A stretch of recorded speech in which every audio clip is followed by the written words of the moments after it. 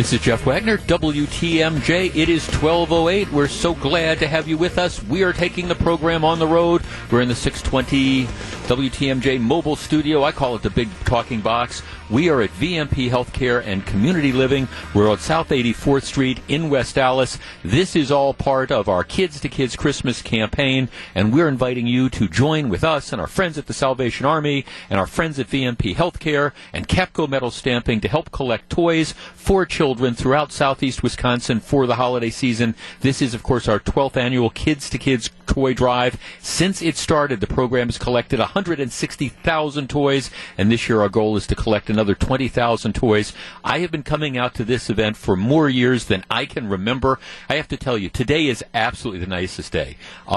We always appreciate everything that's going on, but today we've got all these children that are here. We've got all these volunteers. People are walking up. People are driving up with toys. We have got school buses full of kids that are pulling up. Right now we've got 50 kids. I'm looking at a school bus, 50 kids from Hoover Elementary, 11 members of Boy Scout Troop 594, the Reagan High School. The drum line has been playing. 38 kids from Jefferson Elementary and 15 students from Frank Lloyd Wright.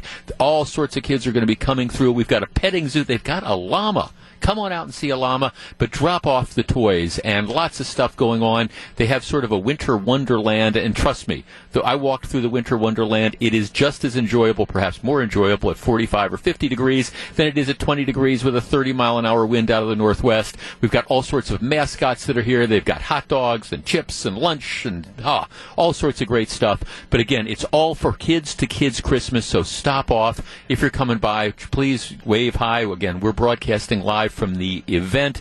A lot of great stuff going on. The West Allis Fire Department is here. Our friends at Bell Ambulance are going to be here a little bit later. Big doings here, and it's all for Kids to Kids Christmas, so we hope to see you sometime during the course of the afternoon. We start off today's show like we start off every show. 3 big things. Story number 1.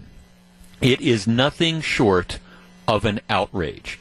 Last night, and by the way, we will talk about the Michael Flynn charges in just a couple minutes, but I want to start off with a story that has had my blood boiling since the news broke last night. This is, of course, the 32-year-old woman, Kate Steinle, who was murdered by an illegal alien. Somebody who had been deported 5 or 6 times, who was back in the country illegally, who had been arrested on drug charges by San Francisco authorities and had been turned loose. The San Francisco, a sanctuary city, decided they were not going to cooperate with federal authorities, and even though this loser criminal had been deported on multiple occasions, even though he was charged with a crime, they let him loose. So what happens is, one evening, Kate Steinle, this 32-year-old woman who had just recently moved to the San Francisco area, she is strolling along Pier 14 in San Francisco, July 1st of 2015, when she is shot in the back and killed. She's walking with her father. Turns out the shot was fired by this illegal alien, Jose Garcia Zarate. All right? Zarate, after he shoots her, throws the gun into San Francisco Bay in an effort to hide it. They end up catching him. He ultimately issues a confession, but in part of the confession, he gives a series of lies. First of all, he denies being there. Then, well, I was there, and it was ultimately an accident, etc., etc., etc. But the overriding point is he shouldn't have been out on the street in the first place, but he was. So the case goes to a jury trial. This is, of course, San Francisco.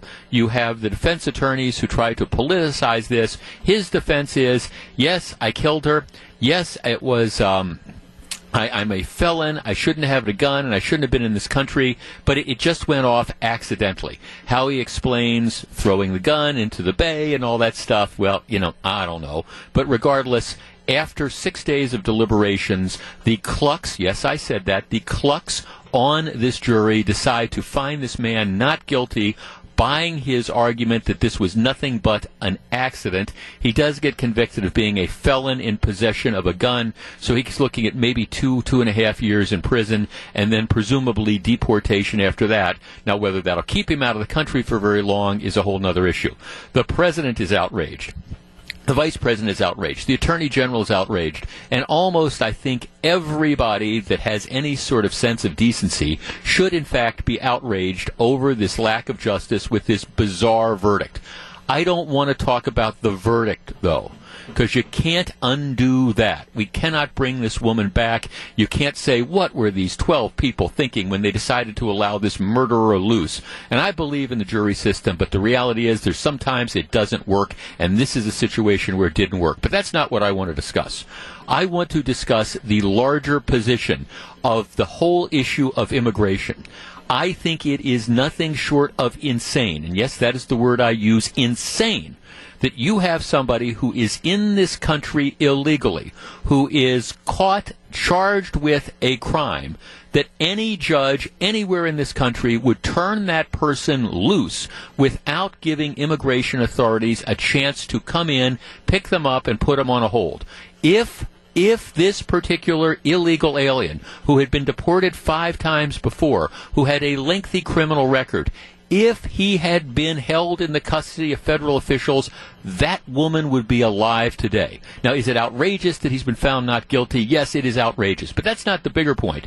The larger outrage is, as a result of this, a young woman is dead. 414-799-1620. That is the Accunet Mortgage talk and text line.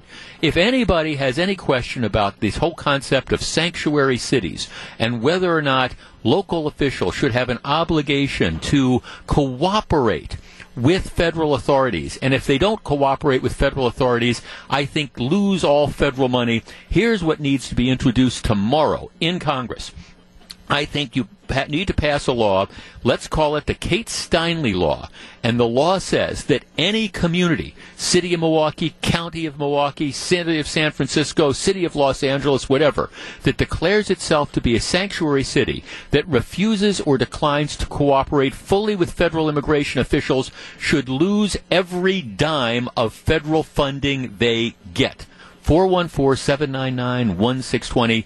That is the best thing we could do to right this injustice and maybe say that this woman was not murdered, and yes, she was murdered, in vain. 414-799-1620 is a time once and for all to say if your city, and again, I don't care if it's Madison or Milwaukee or San Francisco or wherever, if your city does not comply and cooperate fully and completely with federal immigration authorities, including promptly notifying them every time an illegal alien is charged with a crime and comes into their jail, if they don't do that, I think that immediately they should lose federal funds. And I'm not just talking about small federal law enforcement funds. I'm talking about losing federal funding, period.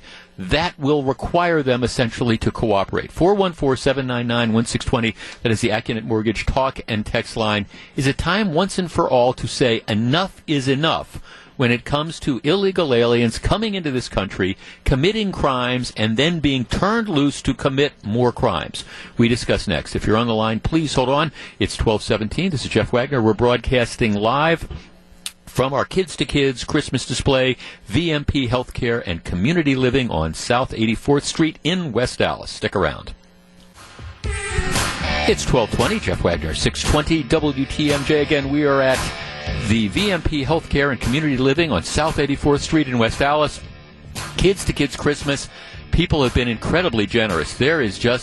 There's an amazing amount of toys that are lined up already, and we've really just started our effort.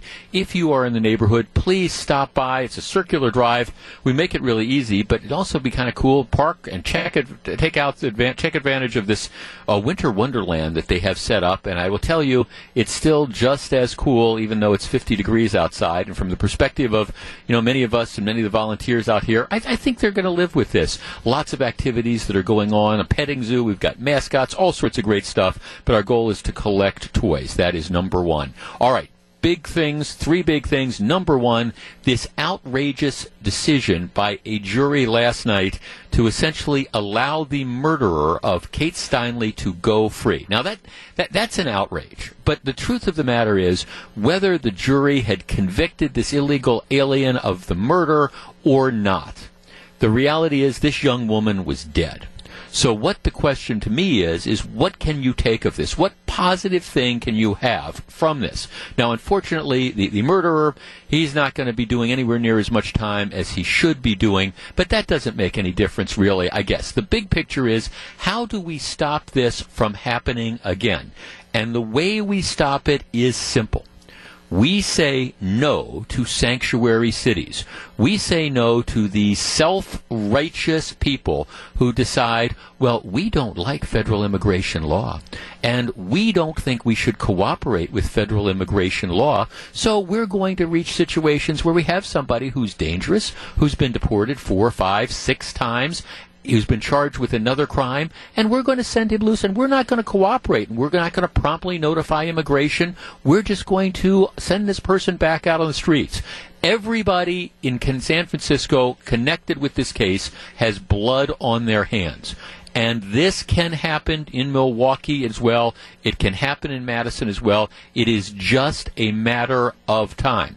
Now, I understand that the definition of sanctuary cities changes from place to place, but here's the bottom line of this. And you're going to need legislation that will make it happen. There needs to be a federal law that says very, very clearly, if you as a city, a municipality, a county, with law enforcement responsibility, do not cooperate. Do not promptly notify federal immigration officials when somebody comes into your jail who is subject to deportation.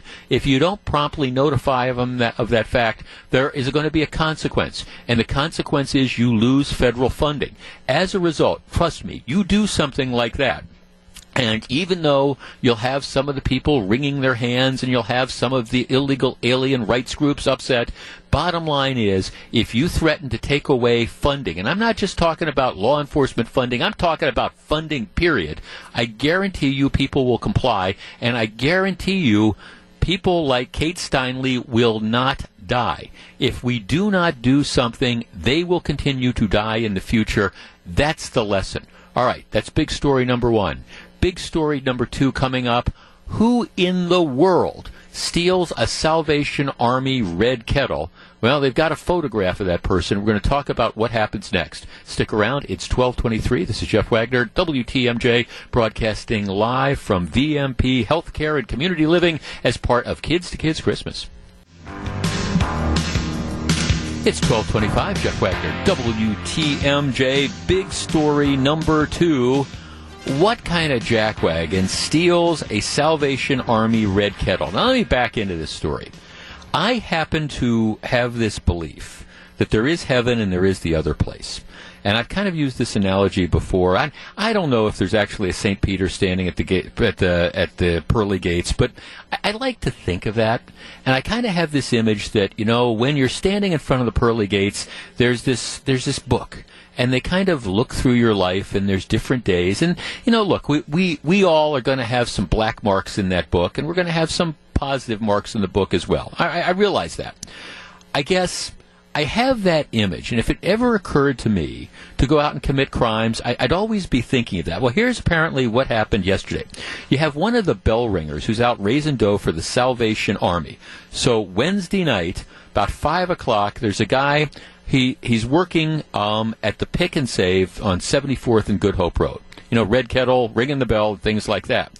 Apparently what happens is guy comes up to him and says, hey, you know, the security guards inside the store need to talk to you for a minute. And they said it's kind of an emergency. So the guy says, okay. He leaves the kettle for a few minutes, runs in to find security. When he's inside, these thieves, they steal the stand, the sign, the red kettle containing, you know, who knows how much money. Now, the red kettle drive by the Salvation Army, I mean, it pays for summer meals programs for kids and coats for kids and the Christmas family feast and their backpack and school supply program. So this is their big fundraising thing when they do this. So you have these three guys that apparently say to the man who's collecting money, here, you got to run into the store and talk to people. He does. They steal they steal it. Who steals a Salvation Army kettle? Well, okay, we know who steals it. The people in Milwaukee who are the same ones who go up and steal, the porch pirates who steal your packages as soon as the UPS driver delivers the Christmas presents, who steal that. The people who steal in Milwaukee, who steal your car if you leave it unattended for a couple minutes. The people who break into your car if it's sitting in the driveway, use the garage door opener, get into your house and steal stuff from your house. Again, just another day in Milwaukee. But who steals red Salvation Army kettles? And I guess the bottom line of this is, in this, will they catch them? Maybe, because, again, they've got a surveillance camera photo of this guy, so at least you'll probably know the one who actually stole it. What'll happen? Well, if they catch him, of course, it goes to the DA's office, and then it goes to a judge, and he'll be turned loose, of course, so there's probably going to be very little consequence to that. But I guess my sense of overall justice is, at some point in time, I believe, again, we're all held accountable, and I don't know about you, but when that judgment day comes, I don't want to be standing there in front of the pearly gates, and I don't want to have St. Peter looking through that giant book and going, okay, all right, here's what you did here, this, that, and the other thing. Oh, on November 29th, you are the guy that ended up lying to the Salvation Army bell ringer and then stealing the Salvation Army red kettle of all the money that was supposed to go to help kids and feed people at Christmas. I don't know about you, but see, there's some things I think I can probably explain to St. Peter. I don't want to be that guy having to explain that I was the guy that stole that red kettle. To me, that's where the floor drops out. The elevator goes straight down to you-know-where. And you know what? The people that did this, that's exactly where they end up belonging. I hope they catch them. I hope they get the book thrown at them. I hope we start to realize, larger picture, in all seriousness, that, we are plagued with crime in this community. And it's a relatively small number of people. But it is one thing, for example, I think that Ed Flynn and I do agree on, the Milwaukee police chief, is that you have a repeat number of criminals who are out there committing crime after crime. I don't think I'm going out on a limb too much in saying that these people that stole the Salvation Army kettle, what do you want to bet that each and every one of them has a criminal record as long as your arm? And the bottom line of all this is, when you catch them, instead of coddling them, we should send them to prison. When we catch these thieves, we should realize that this is not just some minor property crime, whether they're stealing your car or stealing your packages or stealing a Salvation Army kettle. Let's get serious once and for all, start locking up the criminals, and at least maybe make it safe for the rest of us to be around. All right, when we come back, big story number 3, Michael Flynn cuts a plea deal. What does this mean for President Trump? I think some people are overanalyzing this, but we will discuss. It's 12:35. Jeff Wagner, WTMJ. We are broadcasting live from VMP Healthcare and Community Living in West Allis, right off of South 84th Street. We have a ton of kids here. This is, of course, part of our Kids to Kids Christmas campaign, and lots of people stopping by and dropping off new unwrapped toys. Kind of looks like a giant toy store as I look across the way at this. But the folks at VMP Healthcare and Community Living have set up a winter wonderland. They've got all sorts of different kind of fun displays. We have folks from Bell Ambulance and the West Allis Fire Department here, Salvation Army mascots and things of the like. We've got a petting zoo that people are enjoying. We've got horse-drawn carriage rides. I got to take one of those. And we have beautiful weather. So if you're in the neighborhood, stop by. And we do ask you, bring a new unwrapped toy, drop it off. What we end up doing is, together with our friends at Capco, all these toys get, first of all, taken to Capco for the big event, which comes up on Saturday, December 16th. I'm going to be there, where we assemble all the toys. And then they go to the Salvation Army. And the Salvation Army sets up a toy store, what they essentially do. And less privileged people can come in and they get vouchers and they can essentially go shopping. And the idea is, through your generosity, in the spirit of the holidays, you can make the holidays a little bit brighter for somebody who perhaps is less fortunate. So it's a wonderful event, so we appreciate it greatly. All right. Story number 3. Former National Security Advisor Michael Flynn is going to be pleading guilty to a 1-count information. He's cut a plea deal with the special prosecutor, Robert Mueller, and the reports are that he has agreed to cooperate. Now, everybody's salivating, oh, this means it's going to be the end of the Trump administration. Well, okay, not so fast. Here's the deal. Michael Flynn, who was let me go through the timeline of what happened, because I think that's important to put things into context. President Trump elected early November of 2016. All right? He doesn't get sworn in until January 20th of this year. So you have that 2+ month window where you are putting together your team and you're getting ready to take office. All right? So that's kind of the backdrop of this. And Flynn is part of the Trump team. Flynn is tabbed to be the national security advisor. But he's part of the Trump transition team as well. Well, you will remember that there were all sorts of allegations of, Russian meddling in last year's election. And what happened is, President Obama in December came out and said that he thought that he believed that the Russian government at the highest levels initiated hacks of emails, and he's going to retaliate with that. In response, President-elect Trump, now this is late December, says, well, look, I know Obama's talking about sanctions, but I think, there's more important things. I think we need to get on with our lives. So President Trump, who's going to be taking over in less than a month, back in late December, he's saying, hey, look, I just don't think this is the way to go. Well, on December 29th of last year, President Obama announces Russian sanctions. They include expelling 35 Russian diplomats, closing Russian compounds in Maryland and New York that had been suspected of spying. Okay? So he says, these are the sanctions that I am going to have. President-elect Trump says, okay, well, I'm going to meet with intelligence people for a briefing, but I think this issue should be put to bed. I think it's time for our country to move on to bigger and better things. All right, so that's the backdrop of this.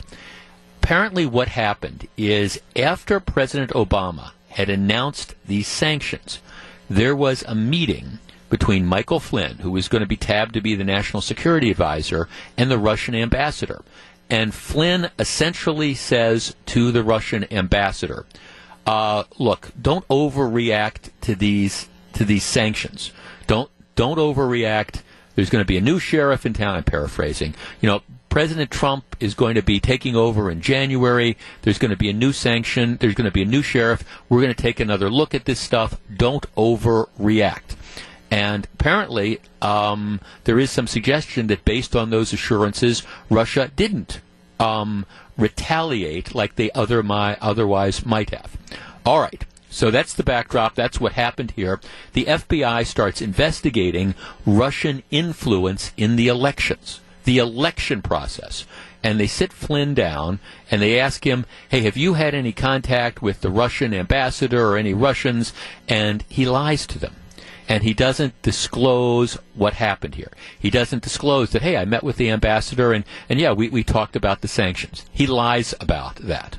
Why he lied about it, who knows? But he lies about that. So that's the basis of this charge. It has nothing to do with, again, Russian election tampering. It's a lying to the FBI charge, an obstruction of justice charge, based on his being untruthful in connection with, denying that he had this meeting.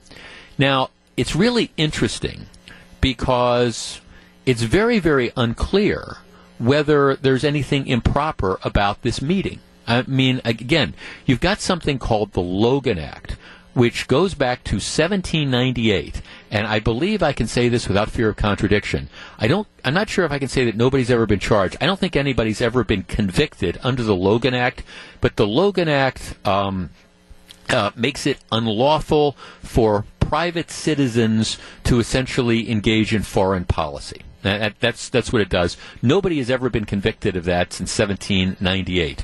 So I don't know. I am not at all convinced that what he did in and of itself, if he had just come out and said, yeah, I met with the Russian ambassador, President Trump was taken over in 3 weeks. We were starting to develop relationships, and we were talking prospectively about, what was going to happen in a few weeks. I'm not sure at all that that is a crime. But nevertheless, he lied about that meeting to the FBI, and that in and of itself does create a crime. So now there's all sorts of people who are sitting there and they're excited. It's okay, well, he's entered this guilty plea, and he's presumably going to be cooperating, and maybe this guy is going to have the information that brings the Trump administration down. 414-799-1620. That is the Acunet Mortgage talk and text line. I understand for the Trump haters out there that this is going to be red meat, and it's certainly never good to have people that you appoint to your administration who worked on your campaign get named at the top of a federal indictment or an information and end up pleading guilty to, again, lying to the FBI. I just look at all this, and I continue to believe that unless there is some smoking gun, unless there is some evidence that actively shows that there was an involvement, really actually pre-election, between members of the Trump campaign and the Russian government with the idea of hacking or whatever to try to get Trump elected.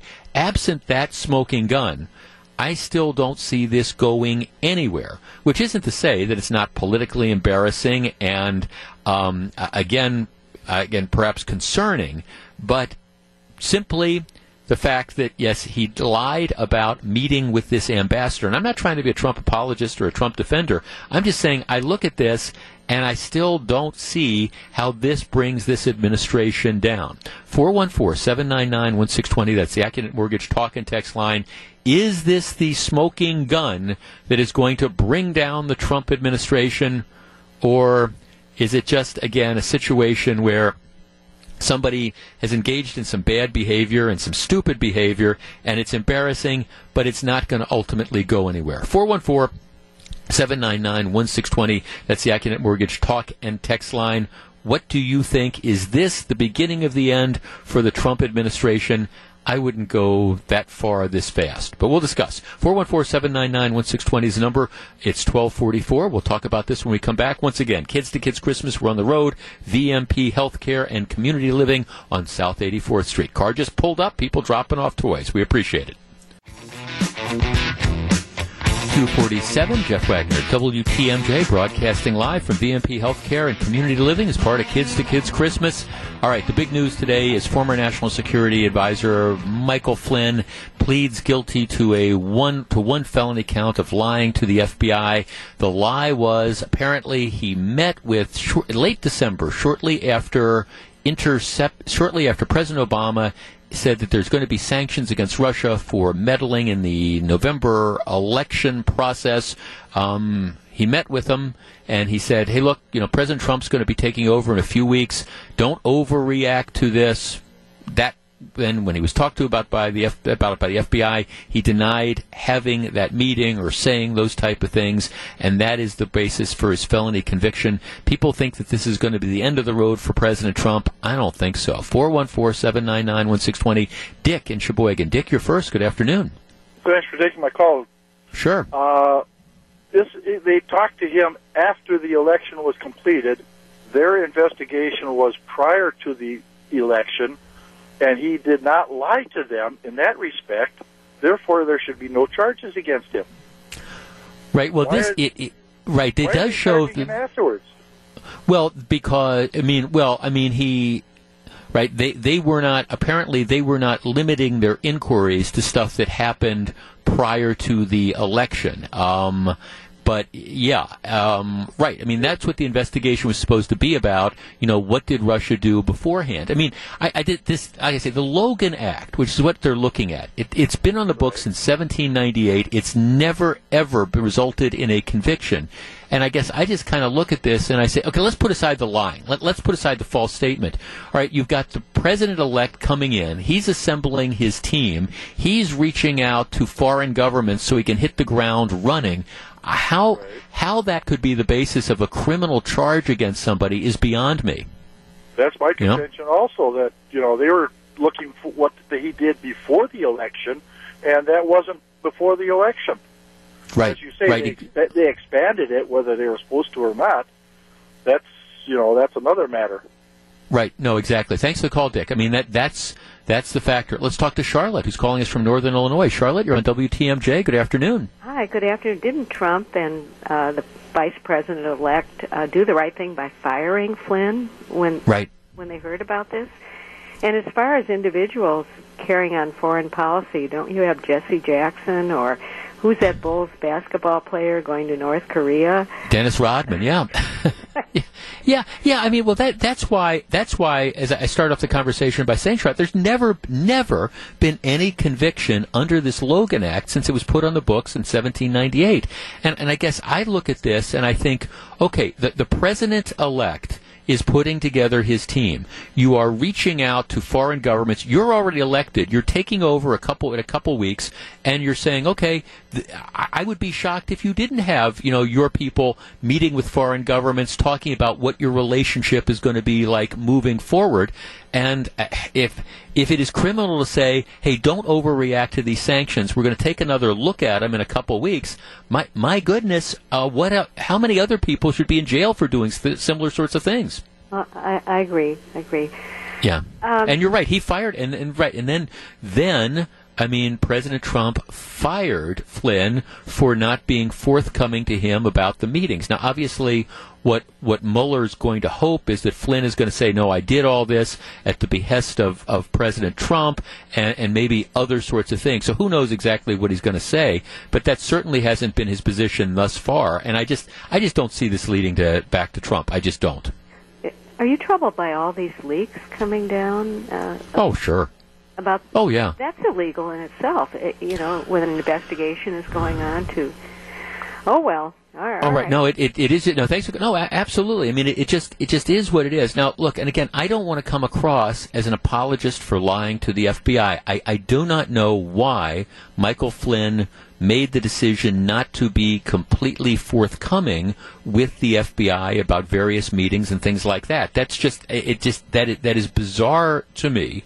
But nevertheless, he apparently did. Now, there's all sorts of other elements that you have to prove. Was it material, etc. The reports that are coming out is saying that he was just being worn down. That his legal expenses were like through the roof, and he just decided to end up cutting a deal.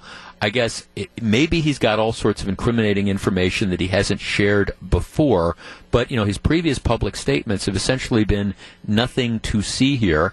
I'm sure he feels perhaps cut adrift by the Trump administration in some respects, but again, I just don't see this leading to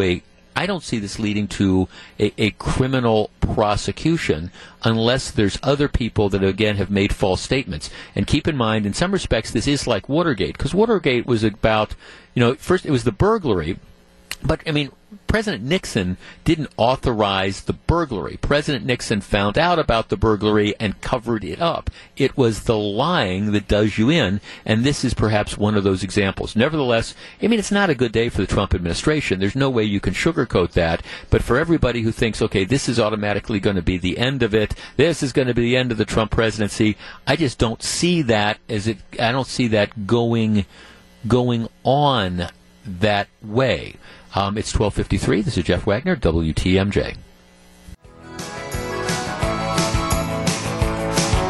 It's 12:56. Jeff Wagner, WTMJ. Once again, all day we're going to be broadcasting from VMP Healthcare and Community Living, South 84th Street in West Dallas, as part of our Kids to Kids Christmas campaign. People are stopping by and dropping off toys. We've got a number of schools here now. Grace Christian Academy has 30 students. We've got rides with a horse-drawn carriage, and we've got the petting zoo, and we've got a drum line, and all sorts of great stuff going on. And, of course, we've got a huge display of toys as part of their winter and Christmas or holiday wonderland. Everybody having a great time. Stop off. I'll be here till 3 o'clock, and then John McCure and Melissa Barkley will be here from 3 until 6. Well, there's every once in a while, you got to just smile and give people... You got to give people credit for gumption. Now, the big media story this week, of course, is Matt Lauer out on his butt. I have talked about this for the last couple of days, and my take isn't, is Matt Lauer a sexual harasser? It apparently appears that that's pretty clear. I think what's really appalling is the fact that you have the NBC News and NBC brass, who have apparently decided that they're going to try to maintain what is obviously a false claim that they didn't know about all the stuff that Lauer was doing. And they've really hid behind some what I think are very lawyered up kind of statements. Well, once there was a complaint filed, we acted promptly. Well, I think that's lawyer talk. They're saying, okay, once some woman finally came forward and actually went to Human Resources and filed a written complaint, we acted on it. Not, as the reports are coming out, that you've had women for years who have been going to their bosses and going to superiors at NBC and saying, Lauer did this, Lauer did that. And that all fell on deaf ears because Matt Lauer was the crown prince of this $50 million cash cow that was $500 million cash cow that was the Today Show. So anyhow, I think that there's going to be other shoes to drop. I think that there's other people, including women, on the Today Show set who knew this was going on, but because they either were close with Matt Lauer or they wanted to curry favor with him, that they kind of went along with it as well. So I think that's all going to be coming out. But here's I don't know if it's fair to say the best part, but it's the most ironic part. The reports are that Matt Lauer, who was canned for this bad behavior, he, through his lawyer, is demanding $30 million, which I think would be the balance that he was due on his contract. His contract ran through next year, so he's like, well, okay, they fired him, but they have to pay off his contract. So here you have somebody who completely and totally disgraced, apparently undisputably engaged in improper conduct over a period of years with a large number of women, and he's got the audacity to say, all right, not only did I do this, but I want $30 million. I guess I lump this into the category of saying when you're wrong, be strong. Coming up in just a couple minutes, our friends at the Freedom from Religion Foundation, just in time for Christmas, are at it again. Stick around. It's 12:59. This is Jeff Wagner. It's 109. Jeff Wagner, WTMJ. Okay, so I'm trying to decide. We're of course, out here at VMP Healthcare and Community Living. Lots of people stopping by, dropping off toys as part of the Kids to Kids Christmas campaign. So I'm trying to decide. We've got a tractor pull, a lot of kids getting pulled around in the tractor pull. Roscoe from the Admirals is here. Always a pleasure to see you, my friend. And then you've got the horse-drawn carriage ride. So I'm trying to decide, do we do the horse-drawn carriage ride? Do we do the tractor pull? Do we do both? Looking at the llama at the petting zoo, and we have a ton of kids here. It's all just absolutely outstanding, and their whole little winter wonderland that's set up. Just got a cup of hot chocolate, as a matter of fact, during the break. Stop on by and say hi. We're going to have over 1,000 children here this afternoon, but the purpose of it is, again, to drop off toys that we then collect, take them out to Capco, and ultimately, with our friends at Capco, it goes to the Salvation Army to help brighten kids' Christmases. This is the 12th year for the Kids to Kids Christmas campaign. It grows bigger and bigger every year, and it's always a pleasure to be part of it. All right. Our friends from the Freedom from Religion Foundation are back. And I don't want to talk so much in this story about what the law is, because the law with regard to what you can and can't do when it comes to prayer in schools is an absolute and total mess. I want to talk about what the law should be. So here is the story, and I swear I'm not making this up. All right, the story involves a high school football coach in Indiana. It's out of Evansville, Indiana, and the high school, it's named Reitz High School. And what happens is, after they play this game on October 13th, and they win. All right, so they win. There is a picture in the sports section of the local newspaper that shows the players surrounded by they're surrounding their coach. Everybody's exuberant. They've just won this big game, and all the people, their heads are down in prayer. Right? So it's a picture that they snap. They take this picture. All the kids have their heads down in prayer. They're surrounded the coach. A couple have their hands on his shoulders. Okay? So they publish this. Well, what happens is, inevitably, that one annoying person, that person that, I don't know, wakes up every day, I call them the politically correct and the perpetually offended. Somebody wakes up and sees that picture in the newspaper and becomes, you guessed it, offended. And so what that person does is they take the caption of the newspaper article says, Reeds coach Andy Hape prays with his team after their 49-46 win over the Mater Dei Wildcats. And it's published. An unidentified local resident, again somebody who doesn't have the guts to come forward publicly, sees the photo in the newspaper and reports it to our friends in Madison at the Freedom from Religion Foundation. The person said that the coach and his assistant coaches also, they have done this before, at which point in time the attorney for this group sends a note saying it is illegal for public school athletic coaches to lead their teams in prayer, participate in student prayers, or to otherwise promote religion to students. When public school employees acting in their official capacities organize and advocate for a team prayer, they effectively endorse religion on the district's behalf. They are demanding an investigation and demanding that the school district ensure that Reeds coaches not pray with students during athletic programs. All right. Now, I don't want to get into the nuances of the law, because the law in this area is a complete and total mess. But I want to talk about what the law should be, because I have been hoping for a number of years that the Supreme Court decides to kind of get into this matter and take a hard look at some of its cases and start giving hard lines. But here's the deal. You've got a high school athletic program. You have some of the kids who obviously are religious. You have coaches who are obviously religious. Let me ask you this. If there is a voluntary prayer before or after games, with the emphasis being voluntary, is there a problem? Do you have a problem with the coach of an athletic team, for example, joining with the students that he chooses to join with him and saying a prayer? 414-799-1620. That is the Acunet Mortgage talk and text line. Again, I don't want to get into the nuance of what the law should be. But, all right, it's after a big win.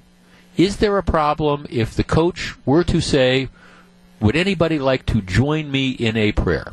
Is that a problem?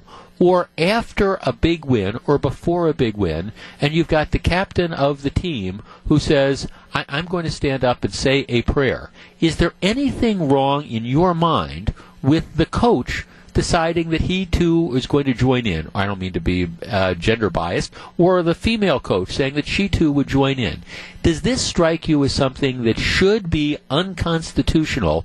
That is, voluntary prayer before or after athletic events participated in by whoever wants to participate in it? My answer would be no. Now, I understand that there shouldn't be coercion. I understand that you shouldn't say as a condition of being on the team, you have to say the prayer. But candidly, I don't think there's anything wrong, nor do I think it should be unconstitutional for voluntary prayer participated in by school officials and by students, with the emphasis as long as it's voluntary. And I want to talk about the real world here, not someone that might be coerced or might be offended. Would anybody really be offended by that? 414-799-1620. My answer would be no reasonable person should be offended by that. We discuss next. If you're on the line, please hold on. We're back with your calls as we broadcast live from Kids to Kids Christmas at VMP Healthcare and Community Living. It's 1:16. This is Jeff Wagner. 1:19, Jeff Wagner, WTMJ. All right, here's the story. After a big win, a high school football coach is filmed, a picture in the newspaper, him surrounded by his players, and their heads are bowed in prayer. Somebody sees this picture and absolutely freaks out, sends a letter to the Freedom from Religion Foundation in Madison, which is now sending this high school district a letter saying, you better order them to cease and desist. You need to knock this off. I don't want to talk about what the law is, okay, because the law is a mess when it comes to this. But really, isn't it time to say that in 2017, there is nothing wrong with a coach, a high school coach, participating in a voluntary prayer with students before or after games. Now, obviously, you shouldn't be able to coerce students. If you want to be on the team, you got to be of a certain religion. But if the kids want to pray and the coach wants to pray, why should we tell them that they can't? 414-799-1620. Let's start with Brian in Milwaukee. Brian, you're on WTMJ. Good afternoon. Thanks, Jeff. Yeah, I just wanted to, I played at a high school football at a pretty prominent program in southeastern Wisconsin, and we prayed before every football game, and it was not an offensive thing to the guys who didn't want to pray. Our coach just said, we're going to pray. If you choose to do that, great. If not, give us 30 seconds while we do that. I am now a defensive coordinator at a high school program in southeastern Wisconsin. And, again, our head coach did the same thing. If you choose to pray, we're going to pray. If not, that's okay. However, the thing that I have a problem with is that people close to programs, like this person, whoever sent the photo in, clearly they have an issue with it, and they're probably not even close to the program, like a parent or a player or someone affiliated with the program. No, right, and there's somebody that has an agenda. Like I say, this is somebody who saw the picture in the newspaper, and that was the basis for doing this. Again, like you're talking about, Brian, I understand where you shouldn't force people to say a prayer or make that as a condition of playing. But again, if you've got a bunch of kids and the coaches who believe in God and choose to do this before and after a game, I don't understand why the government should be telling you can't do that. Absolutely, yeah, 100%. And that's the problem is you have people who get involved in it who have nothing to do with the program, and that's a lot of times is what creates these problems. Right, exactly. No, thanks for the call. Right, again, it's some busybody who's sitting around thinking that they're going to be offended by this particular thing. Bill in Madison. Bill, you're on WTMJ. Good afternoon. Bill. Hello. Hi, Bill. Hey, how you doing? Driving back from central Wisconsin. Great. Glad to have you. Thank you for taking my call. I appreciate having you back in the afternoon slot. I hope it works out well for you. It is already working out very well. Thank you very much. Good. I'm a semi-retired contractor, and I have a passion for youth apprenticeships, training up children.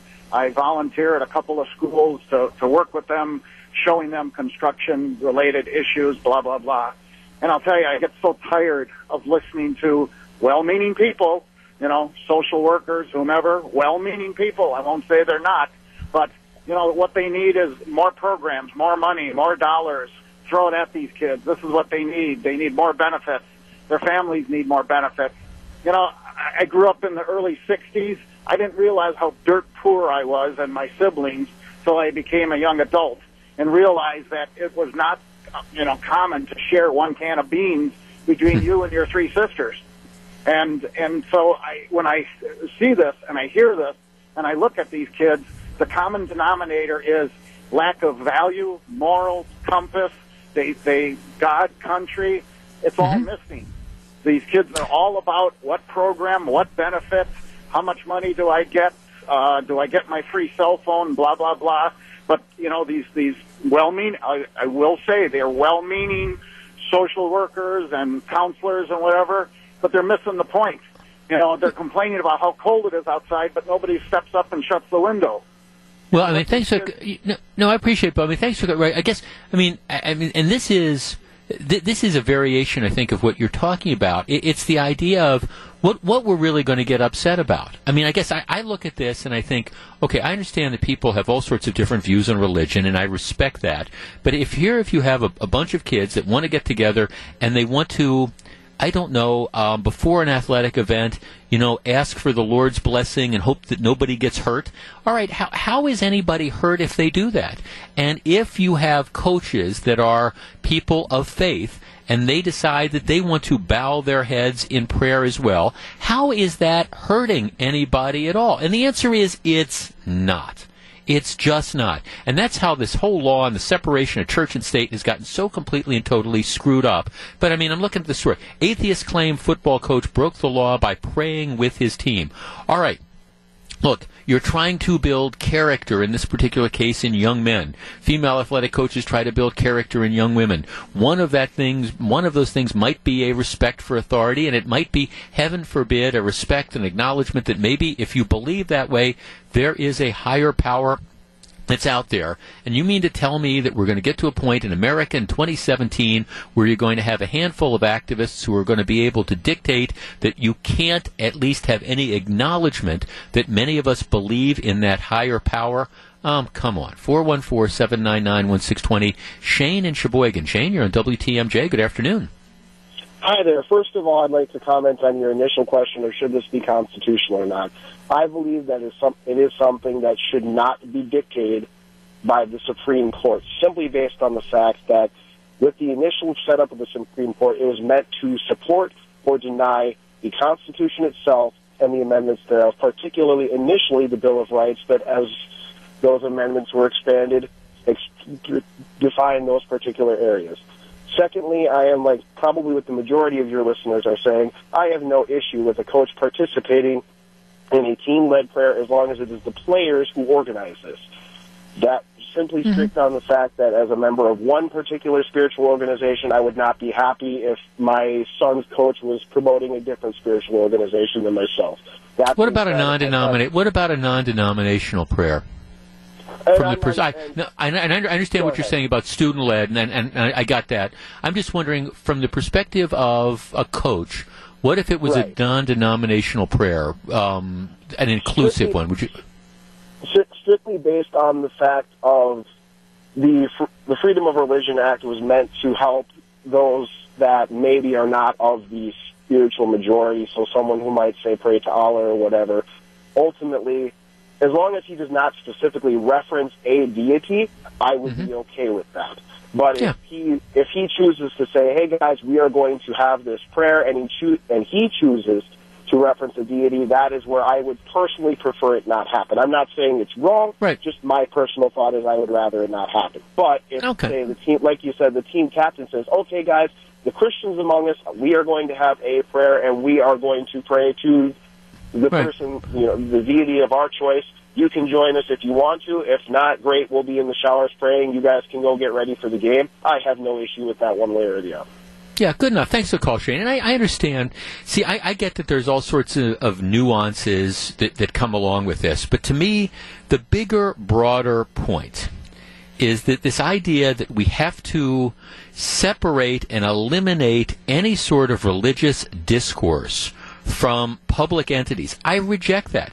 I don't think that's what the Founding Fathers were all about either. But that's how the law has gotten changed. Again, I don't think that there's anything wrong with after a game, and it wasn't a mandatory team prayer. I mean, I don't think that there's anything wrong if, you've got a third of the team that gathers around the coach, and maybe he's a deeply religious man, and all of them, bow their head, and there's a prayer. I don't have a problem with that. I don't. And the fact that maybe half the team isn't there or isn't participating, I'm cool with that too. Nobody should be made to pray. I don't believe that. I don't believe anybody should be made to pray, but at the same time, I don't think we should be preventing people from praying either.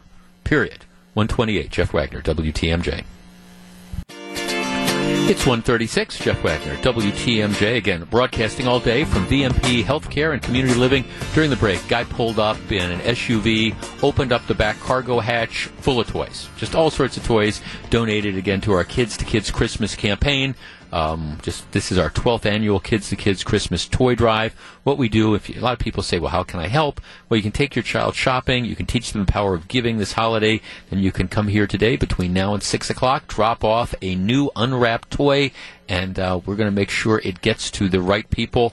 In addition, we're going to be doing another one of these remote events next Friday, live from Albrecht Century in Delafield. That's the one right off the freeway.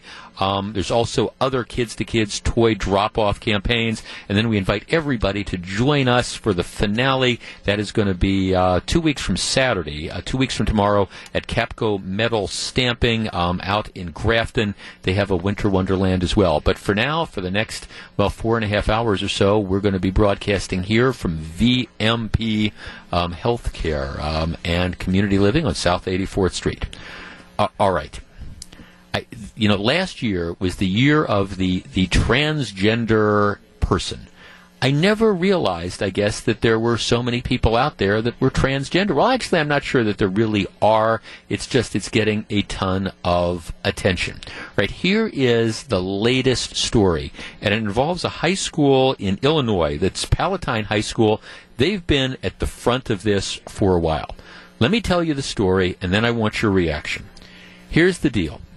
There is an 18-year-old high school senior. She's 18. 4 years ago, she started October of 2014, 3 years ago. October of 2014, she started presenting herself as a female. She uses a female name, and she dresses as a girl. All right? That's starting 3 years ago. Biologically, the child is a boy. Let me be graphic here. The child has boy parts. Okay?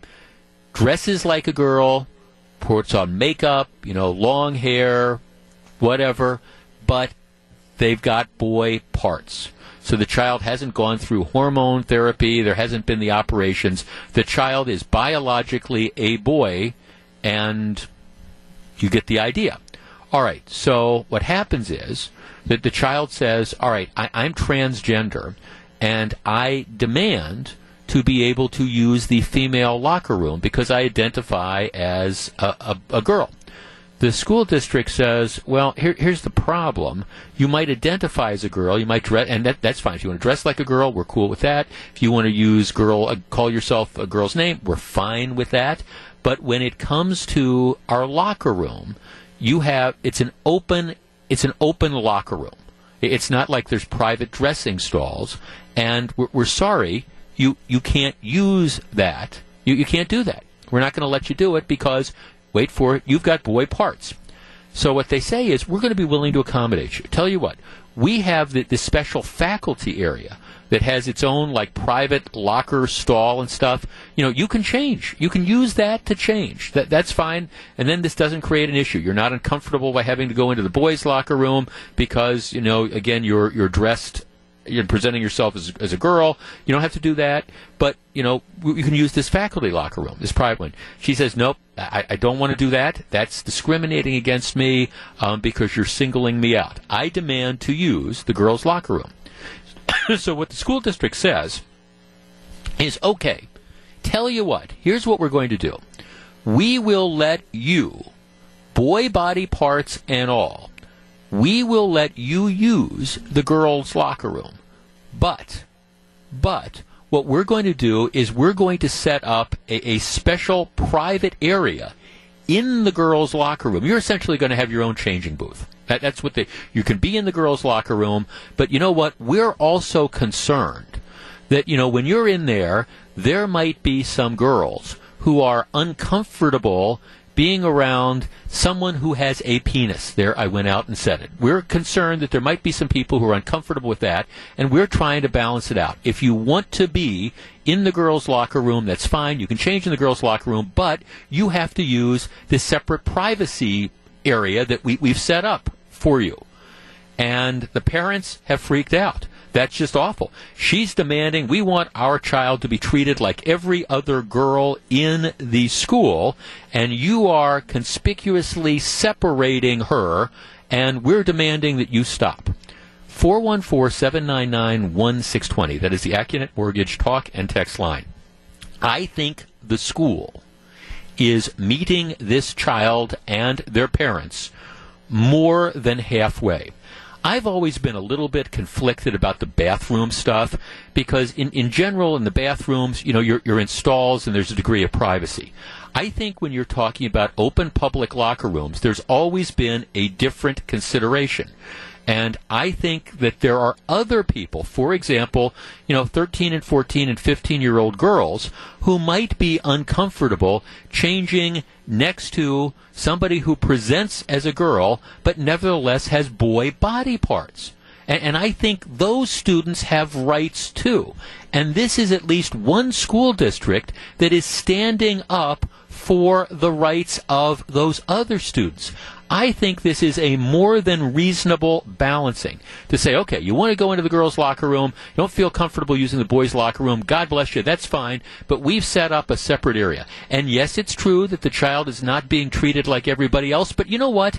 Biologically, that child is different than the other girls who are in the locker room. And I think it is absurd for the parents in this girl to think that their rights to, again, be treated like a girl when they are biologically a boy is something different. 414-799-1620. School district says, no, we're going to fight this. You want to sue us? Fine, we're going to fight it. I think the school district is right.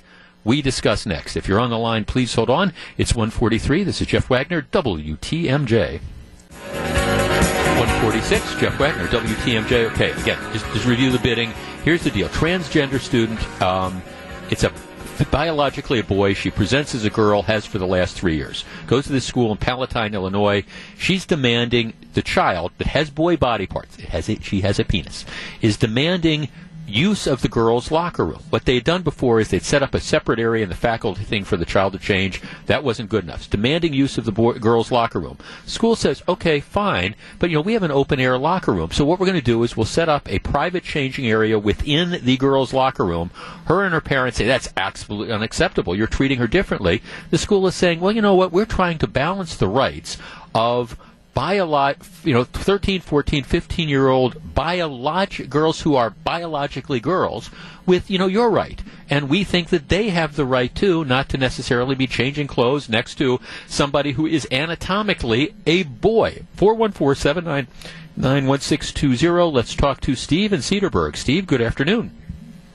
I was so disappointed.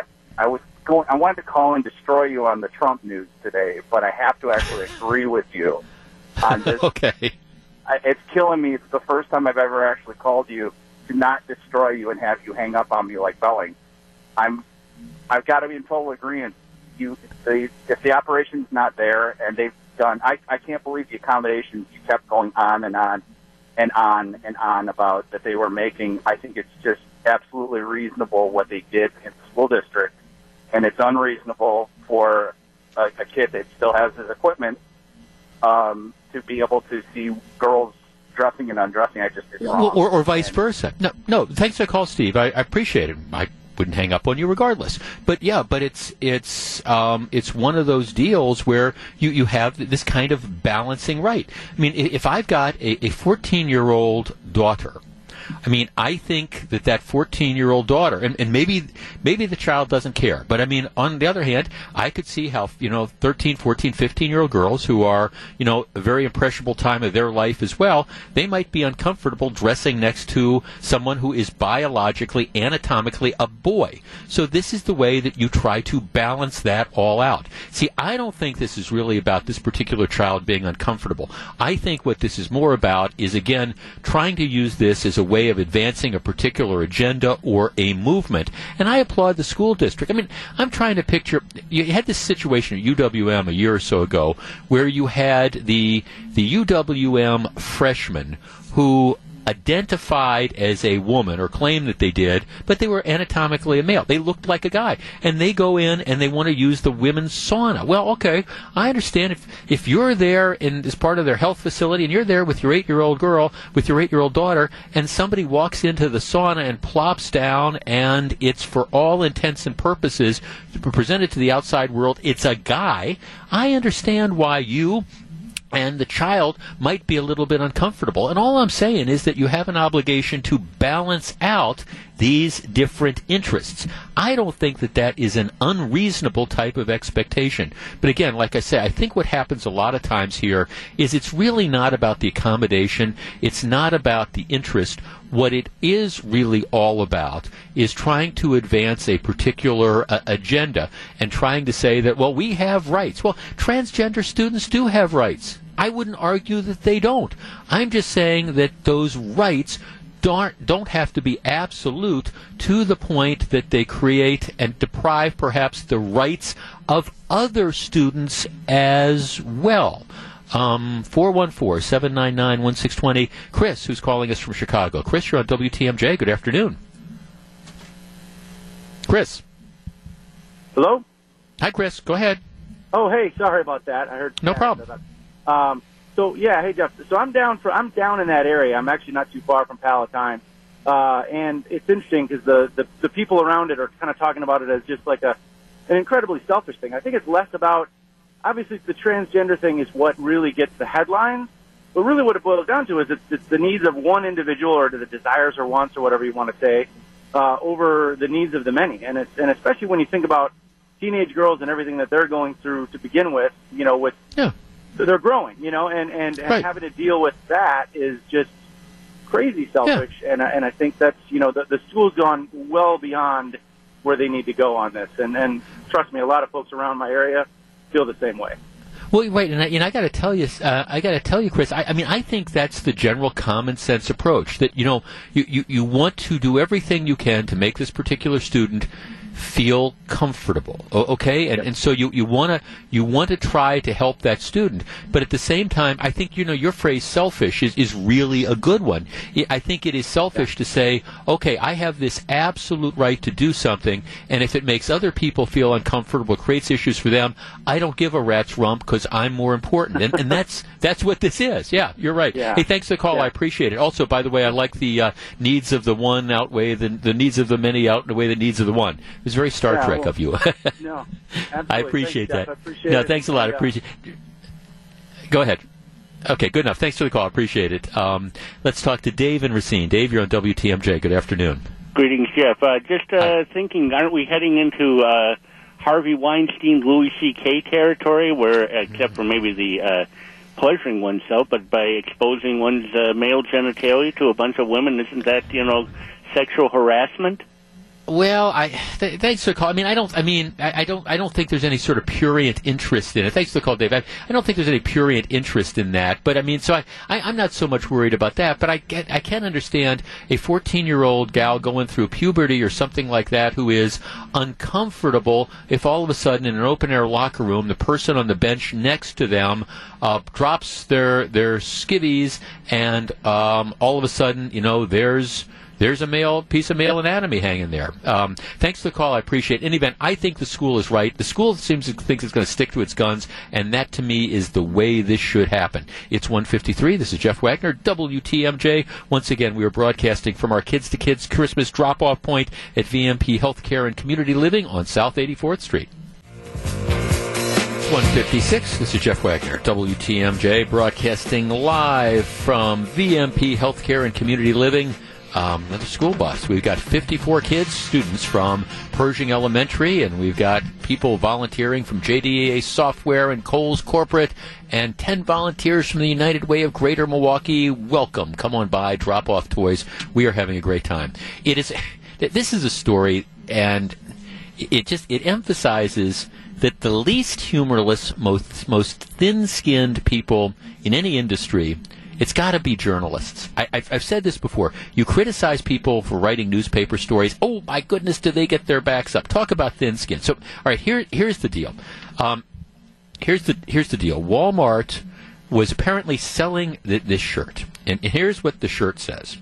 It says, rope, tree, journalist. Some assembly required. Okay, Walmart had that on their website. Rope, tree, journalist. Some assembly required. Okay, so, is it in bad taste? Yeah, it's in bad taste. Would I wear something like that? No. But, of course, what is this? It's a joke, right?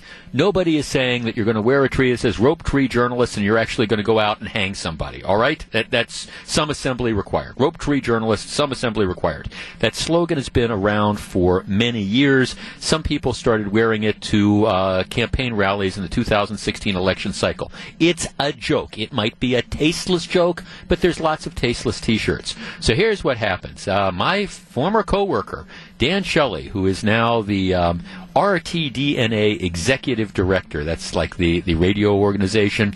And interestingly enough, they've got their Voice of the First Amendment Task Force. They call up Walmart demanding that this shirt be taken off the market. Their argument is that these shirts and the message at the least could inflame the passions of those who either don't like or don't understand the news media. At worst, they openly encourage violence targeting journalists. It's a joke. And the interesting thing to me is, if this were a similar type of shirt that somebody was wearing, say an anti-Trump shirt, you would think that the same group of people would be vigorously defending the First Amendment right of people to wear it. Now, look, I think this is a tasteless sort of thing, but at the same time, it's a joke.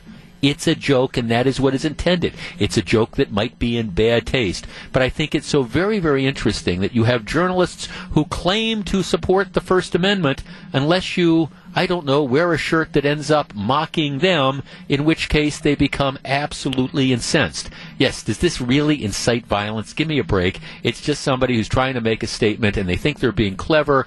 Walmart, in any event, has decided to pull that. That's fine. That's Walmart's business decision. But again, I do think it's interesting that this is the battle that journalists who make their living under the umbrella of the First Amendment want to fight by saying, we can't allow shirts like this to be sold. It's 1:59. This is Jeff Wagner, WTMJ.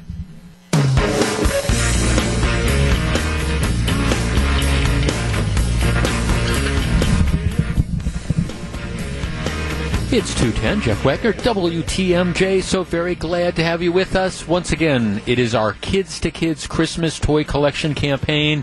Today, we are broadcasting live from VMP Healthcare and Community Living. We are out, well, looking right outside the front. We're stationed in the Circular Drive in the WTMJ mobile studio. I call it the Big Talking Box. We will be here. Well, I'm here for another hour, and then John McCure and Melissa Barkley are here from 3 until 6. The purpose of this is, though, to collect toys for a Kids to Kids Christmas drive. Matter of fact, somebody just pulled up now, very generously dropped off toys. Thank you very much for that contribution. We appreciate it a lot. A lot of students here, they've been bringing busloads of kids in all day since I got here about 11 o'clock in the morning. The folks at VMP, they've got it set up. It's incredible. They got hot dogs and hot chocolate and all sorts of things like that. Big fire getting started here. That's a good thing by the West Dallas Fire Department. We've got Bell Ambulance. They've got a petting zoo. You can come pet a llama. A lot of great stuff. Is that a bouncy house that they have down there as well? A lot of great stuff going on. Come on out. But the important thing is, bring us, please, a new unwrapped toy. What we do, and this is the 12th year for the Kids to Kids Christmas campaign, we will collect these all. Ultimately, all the toys that we get from our various activities, they go out to Capco in Grafton. There's a big Christmas at Capco finale event that comes up 2 weeks from Saturday, and then ultimately all the toys go to the Salvation Army, and they set up like a giant toy store. And what happens is people can come in and they get vouchers to pick various toys, and the whole idea is to make, I don't know, Christmas a little bit merrier, maybe for some underprivileged children. So we appreciate that. Like I say, this is the 12th annual Kids to Kids Toy Drive. For the next 4 hours, we're going to be at VMP Healthcare and Community Living. Next Friday, for people in the western portion of our listening area, we're going to be doing the same thing. We're live at Albrecht Sentry, which is the Sentry store in Delafield, right off the freeway. Can't miss it. And then, of course, we've also, again, got the big finale event 2 weeks from tomorrow at Capco Metal Stamping. So looking forward to all of that. All right, Pop Culture Corner coming up in just a few minutes. We do that every Friday afternoon in the 2:30 segment of the program. I want to double back on something we talked about yesterday. And I understand, I've explained this, and I've come to live with this, because when it comes to talking about politics, we are so very divided. And it's not just among Republicans and Democrats or conservatives or liberals, but we just refuse, I think in some cases, we refuse to be able to acknowledge that the people that are on the other side of the aisle from us may occasionally be right, or alternatively, that the people on our side are not always right. Once in a while, they may be a little bit wrong. Now, we did a segment on this program yesterday. Tammy Baldwin. Now, I'm not a fan of Tammy Baldwin, but believe me. But Tammy Baldwin, had sent a letter to the FTC asking them to investigate TripAdvisor, because TripAdvisor apparently has been deleting negative references to various resorts. So you have this problem going on in Mexico where apparently people allege that they were robbed and drugged and sexually assaulted, and TripAdvisor has been deleting those so that people don't know. Well, of course, TripAdvisor gets paid by the resorts. It strikes me as being fraudulent. Tammy Baldwin wants the FTC to investigate. I think that is a reasonable sort of thing. When it comes to President Trump, there really is no middle ground, I've found, or at least it's very difficult to occupy the middle ground. There are people who just incredibly dislike the president, and those people who dislike the president, they're unable to at least give him any acknowledgement at all for doing anything good. On the other hand, the people that like him are unable to at least acknowledge that, he could possibly be doing something that he could ever do anything good. So here's the bottom line of all this. A couple days ago, you get President Trump, who tweets out, who passes on these videos of, they were put out by an extremist group in Great Britain, one of the extreme edge groups. And what they are is they purport to be videos of Muslims who are committing crimes or beating up non-Muslim people. And without any sort of comment or context, the president passes these on. That creates a problem, of course, with the British government, who's dealing with these kind of extremists. I mean, we had somebody called up who was actually from Great Britain and said this Britain First group was kind of like the British equivalent of the Ku Klux Klan. I don't know if that's true or not, but that's one of the realities, and that's one of the things that goes on and deals with that. So you've got that factor that's here. But in any event, you have these things that are distributed. You have this issue. Well, the president's spokesperson, her name is Sarah Huckabee Sanders. She comes out yesterday, and they ask her about these various, videos. And she says, well, that she believes that when President Trump decided to pass these on, he was seeking to elevate the conversation about issues of extreme violence and terrorism. Elevate the conversation. Right, 414-799-1620. That is the Accunet Mortgage talk and text line. And I understand that, there's some people who refuse to understand that President Trump could do anything wrong, and there's also some people who refuse to give him any credit. But by passing on videos like this, does this elevate the conversation about issues of extreme violence and terrorism, or does stuff like this fan the flames of problems? 414-799-1620. That's the Accunet Mortgage talk and text line. We discuss next. Candidly, I think there's many things you could say about this decision to do this.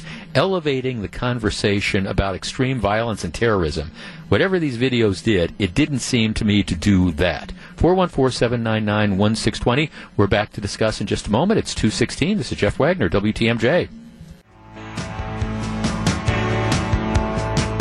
It's 2:20. Jeff Wagner, WTMJ, once again broadcasting live from Kids to Kids Christmas.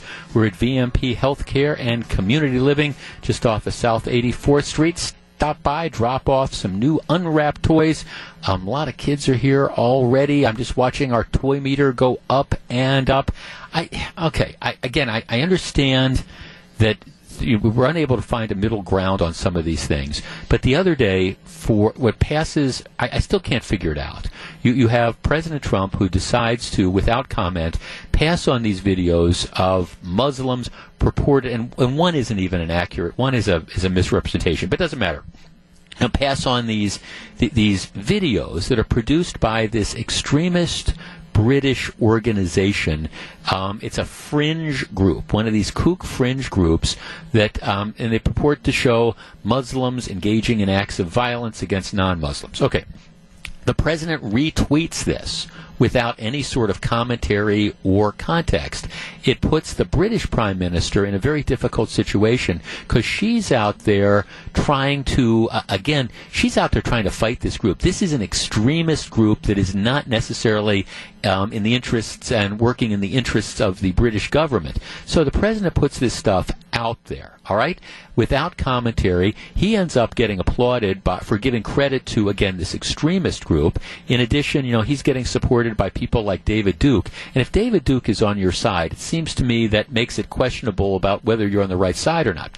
Okay, so then you have the presidential spokeswoman yesterday who goes up and says, well, by retweeting these inflammatory anti-Muslim videos, he's serving to elevate the conversation about the issues of extreme violence and terrorism, to which I would say, what the heck is she talking about? How does passing on these hate videos elevate any sort of conversation about extreme violence and terrorism? Let's talk to, is it Riz in New Berlin? You're on WTMJ. Yeah, good afternoon, Jeff. This Hi. is Riz. I'm a Muslim. I belong to the Ahmadiyya Muslim community. And my thoughts on this are that in a time when hate crimes against Muslims and other minorities are at an all-time high, sharing and tweeting videos like this is just fanning those flames and making it's going to make more victims of these hate crimes. Yeah, well, it emboldens some of the fringe groups. I mean, for the life of me, I don't understand how this elevates the conversation about anything. Why would you send stuff like this out? Why would you give one of these fringe type of groups any sort of publicity at all? It makes no sense to me. Exactly, and that's why we, as Muslims who believe in the Messiah, Mirza Ghulam Qadian, we started this campaign called True Islam. We do an event called Coffee, Cake, and True Islam every year here in Milwaukee at Collectivo Coffee on Humboldt, where we want people to come out and meet a Muslim, talk to a Muslim, have a cup of coffee with us, so we can help break down some of these stereotypes to kind of try to stop some of the effects that we're seeing right now of these hate crimes against Muslims. Yeah, no. Thanks for the call. I appreciate it. And see, I get that. It's like this is the kind of the flip side of this. What drove me crazy back during the Obama administration was where President Obama refused to use the term, Muslim Islamic extremism. All right, because he found people would be offended by that. Well, all right, there is a degree of Islamic extremism. There is a very, very small percentage of religious followers who have this weird, whacked-out interpretation of the Quran, and yes, they are the extremists who engage in violence. Which isn't to say that you don't have, for example, extremists, who do things in their weird interpretation of Christianity. It's not an indictment of Christianity. It's not an indictment of the Muslim faith. It is an indictment of people who have sort of, I think, co-opted what those faiths are for, their particular extremist sort of views. Sending out a video like this, to me, sending out a video like this does absolutely nothing to further the conversation. And I think by making claims like this, you make yourself look absolutely ridiculous. Now, you could ask me, what is she supposed to say in circumstances like this? And the answer would be, I don't know. I mean, it's like I don't know, because I think that a lot of times there's a lot of people who end up working for the president who, wake up one morning and think, hey, it's a nice Sunday morning. I'm going to have coffee with my family, and then I'm going to go to church, and we're going to have a nice, relaxing Sunday. And you find that the president has tweeted out something that has just created a huge stir at 4 o'clock in the morning, which is why I continue to believe that while social media is a powerful, powerful tool, I think in the case of the president, if somebody just took his phone away from him between, say, the hours of 1 a.m. and 6 a.m., I think things would be going a lot smoother. It's 2:25. This is Jeff Wagner, WTMJ. It's 2:35. Jeff Wagner, WTMJ. So glad to have you with us. We're winding down my portion of the broadcast from VMP Healthcare and Community Living. Melissa and John are going to be in for another 3 hours. We're until 6 o'clock. I'm just seeing it. We've already collected. They've got a toy meter. It's already over 1,250 toys from the event this afternoon, and it's got another 3.5 hours to run. Once again, we are at VMP Healthcare and Community Living, 3023 South 84th Street in West Dallas. Stop on by. I'm watching the carriage rides go by. We've got a petting zoo. The fire department's here. All for good things. You can take a look at the fire trucks. They've already got one of my favorite things. They've got the fire pit going. They've got hot dogs. They've got hot chocolate. They've got their winter wonderland set up. And we're asking you to stop off and drop off some toys. We will make sure they get to needy children. All right. I understand this has been one heck of a week between the Matt Lauer stuff and the fights on the budget bill and the stock market up and the stock market down and the battles over, well, pretty much everything in Washington. This is the portion of the week where we just kind of take a deep breath,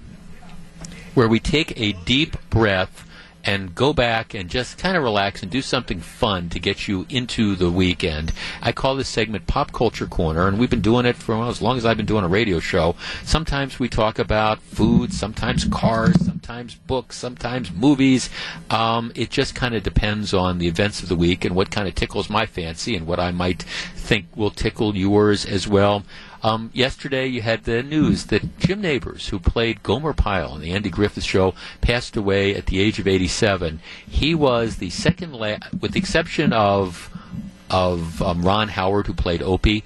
Jim Nabors was the second last living cast member from the show.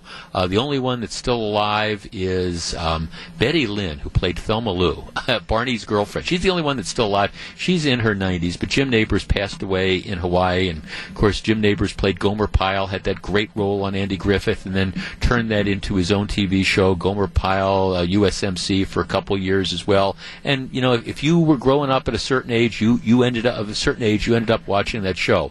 But I was just commenting yesterday about how good a situation comedy I thought the Andy Griffith Show was. I think it's one of those shows that stands the test of time. And by that I mean you can sit back and you can watch some of those episodes now, and you can enjoy them just as much as when they were first on the air.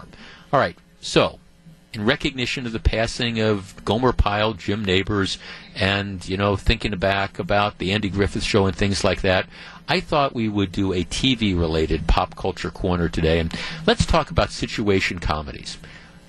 We all love them. There's been a lot of great situation comedies over the years. There's a lot of really good situation comedies that are on TV now. Situation comedies have definitely changed from the I Love Lucy days, but I thought we'd take a look back, and for Pop Culture Corner this week, I want to talk about the best situation comedy ever, the best sitcom ever. It can be something from the 50s or 60s. It could be something from the 70s where you really had a revolution, where you had shows like Maude and All in the Family replace shows like the Beverly Hillbillies and Green Acres, to Seinfeld, to some of the stuff that's on now like The Big Bang Theory. What's the best situation comedy ever? 414-799-1620. That's the Accident Mortgage talk and text line. And, well, again, we're on the road doing a remote. A lot of times when we do this, we've got the text line. I don't have access to the text line right now, so a lot of times I'll read the text. I don't have access to that. An email is a little bit difficult for me to get to. So we're going back to the old-fashioned way. I'm going to take your phone calls. 414-799-1620. The best situation comedy ever. As I always say, our phone lines tend to jam up, so I encourage you to call quickly and go with your first instinct. Sometimes people overthink these matters. It's Pop Culture Corner, TV sitcoms. We're back to talk about it in just a couple minutes. It's 2:39. This is Jeff Wagner, WTMJ. It's 2:42. This is Jeff Wagner broadcasting live from our Kids to Kids Christmas collection here. We're at VMP Healthcare and Community Living. People stopping by, dropping off toys. It's so cool. All right, as I was saying earlier, Jim Nabors, who played Gomer Pyle, a great memorable character on the Andy Griffith Show. I love the Andy Griffith Show. He passed away. Got me thinking for Pop Culture Corner about great TV sitcoms.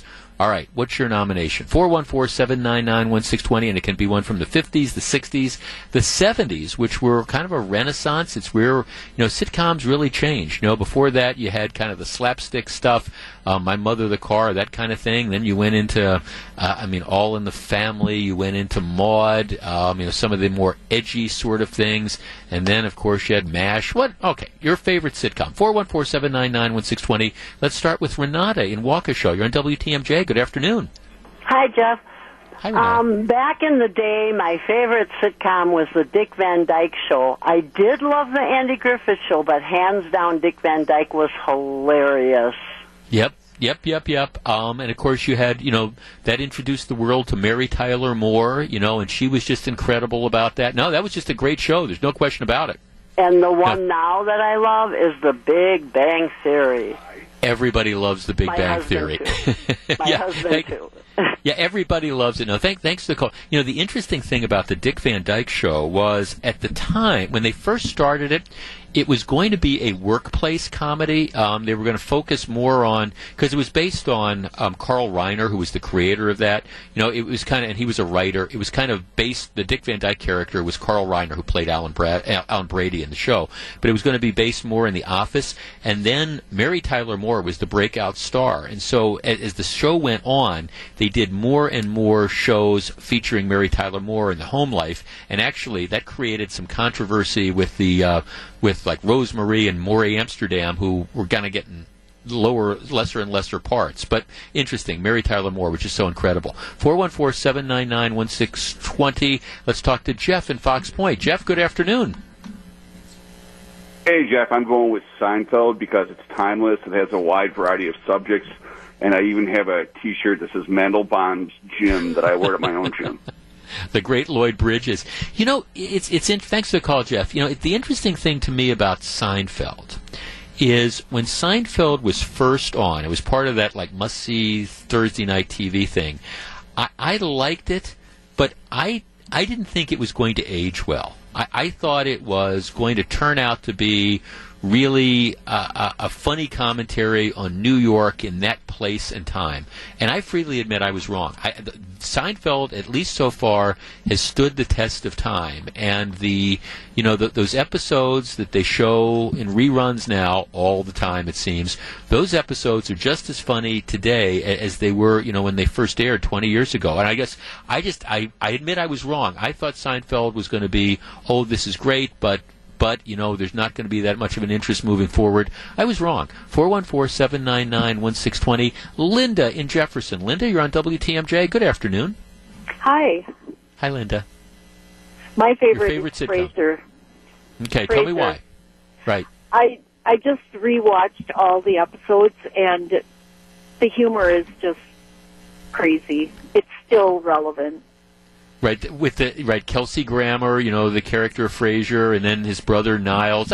It's interesting. I didn't watch all of that. I used to watch a little bit of it. I was a big fan of Cheers. But Frasier, maybe it just kind of hits too close to home, him being the talk show host and stuff like that. But you just went back and watched it, and it's still pretty funny, huh? It is very. Yeah. Thanks for the call. I liked it. I mean, I would lump.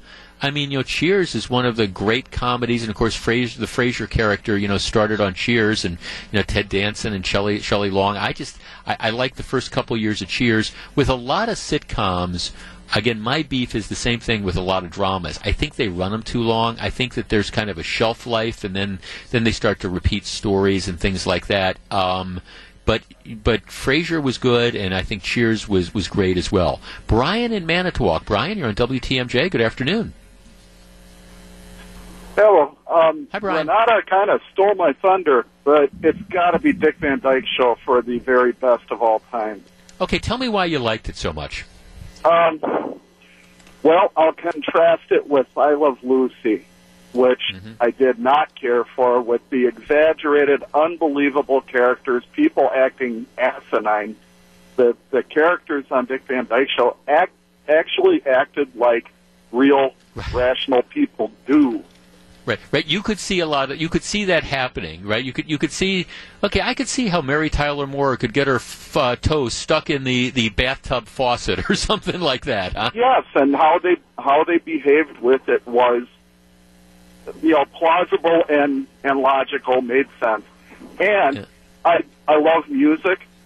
The fact that these comics would, Maury Amsterdam sits down at a cello, and my jaw hits the floor. Right.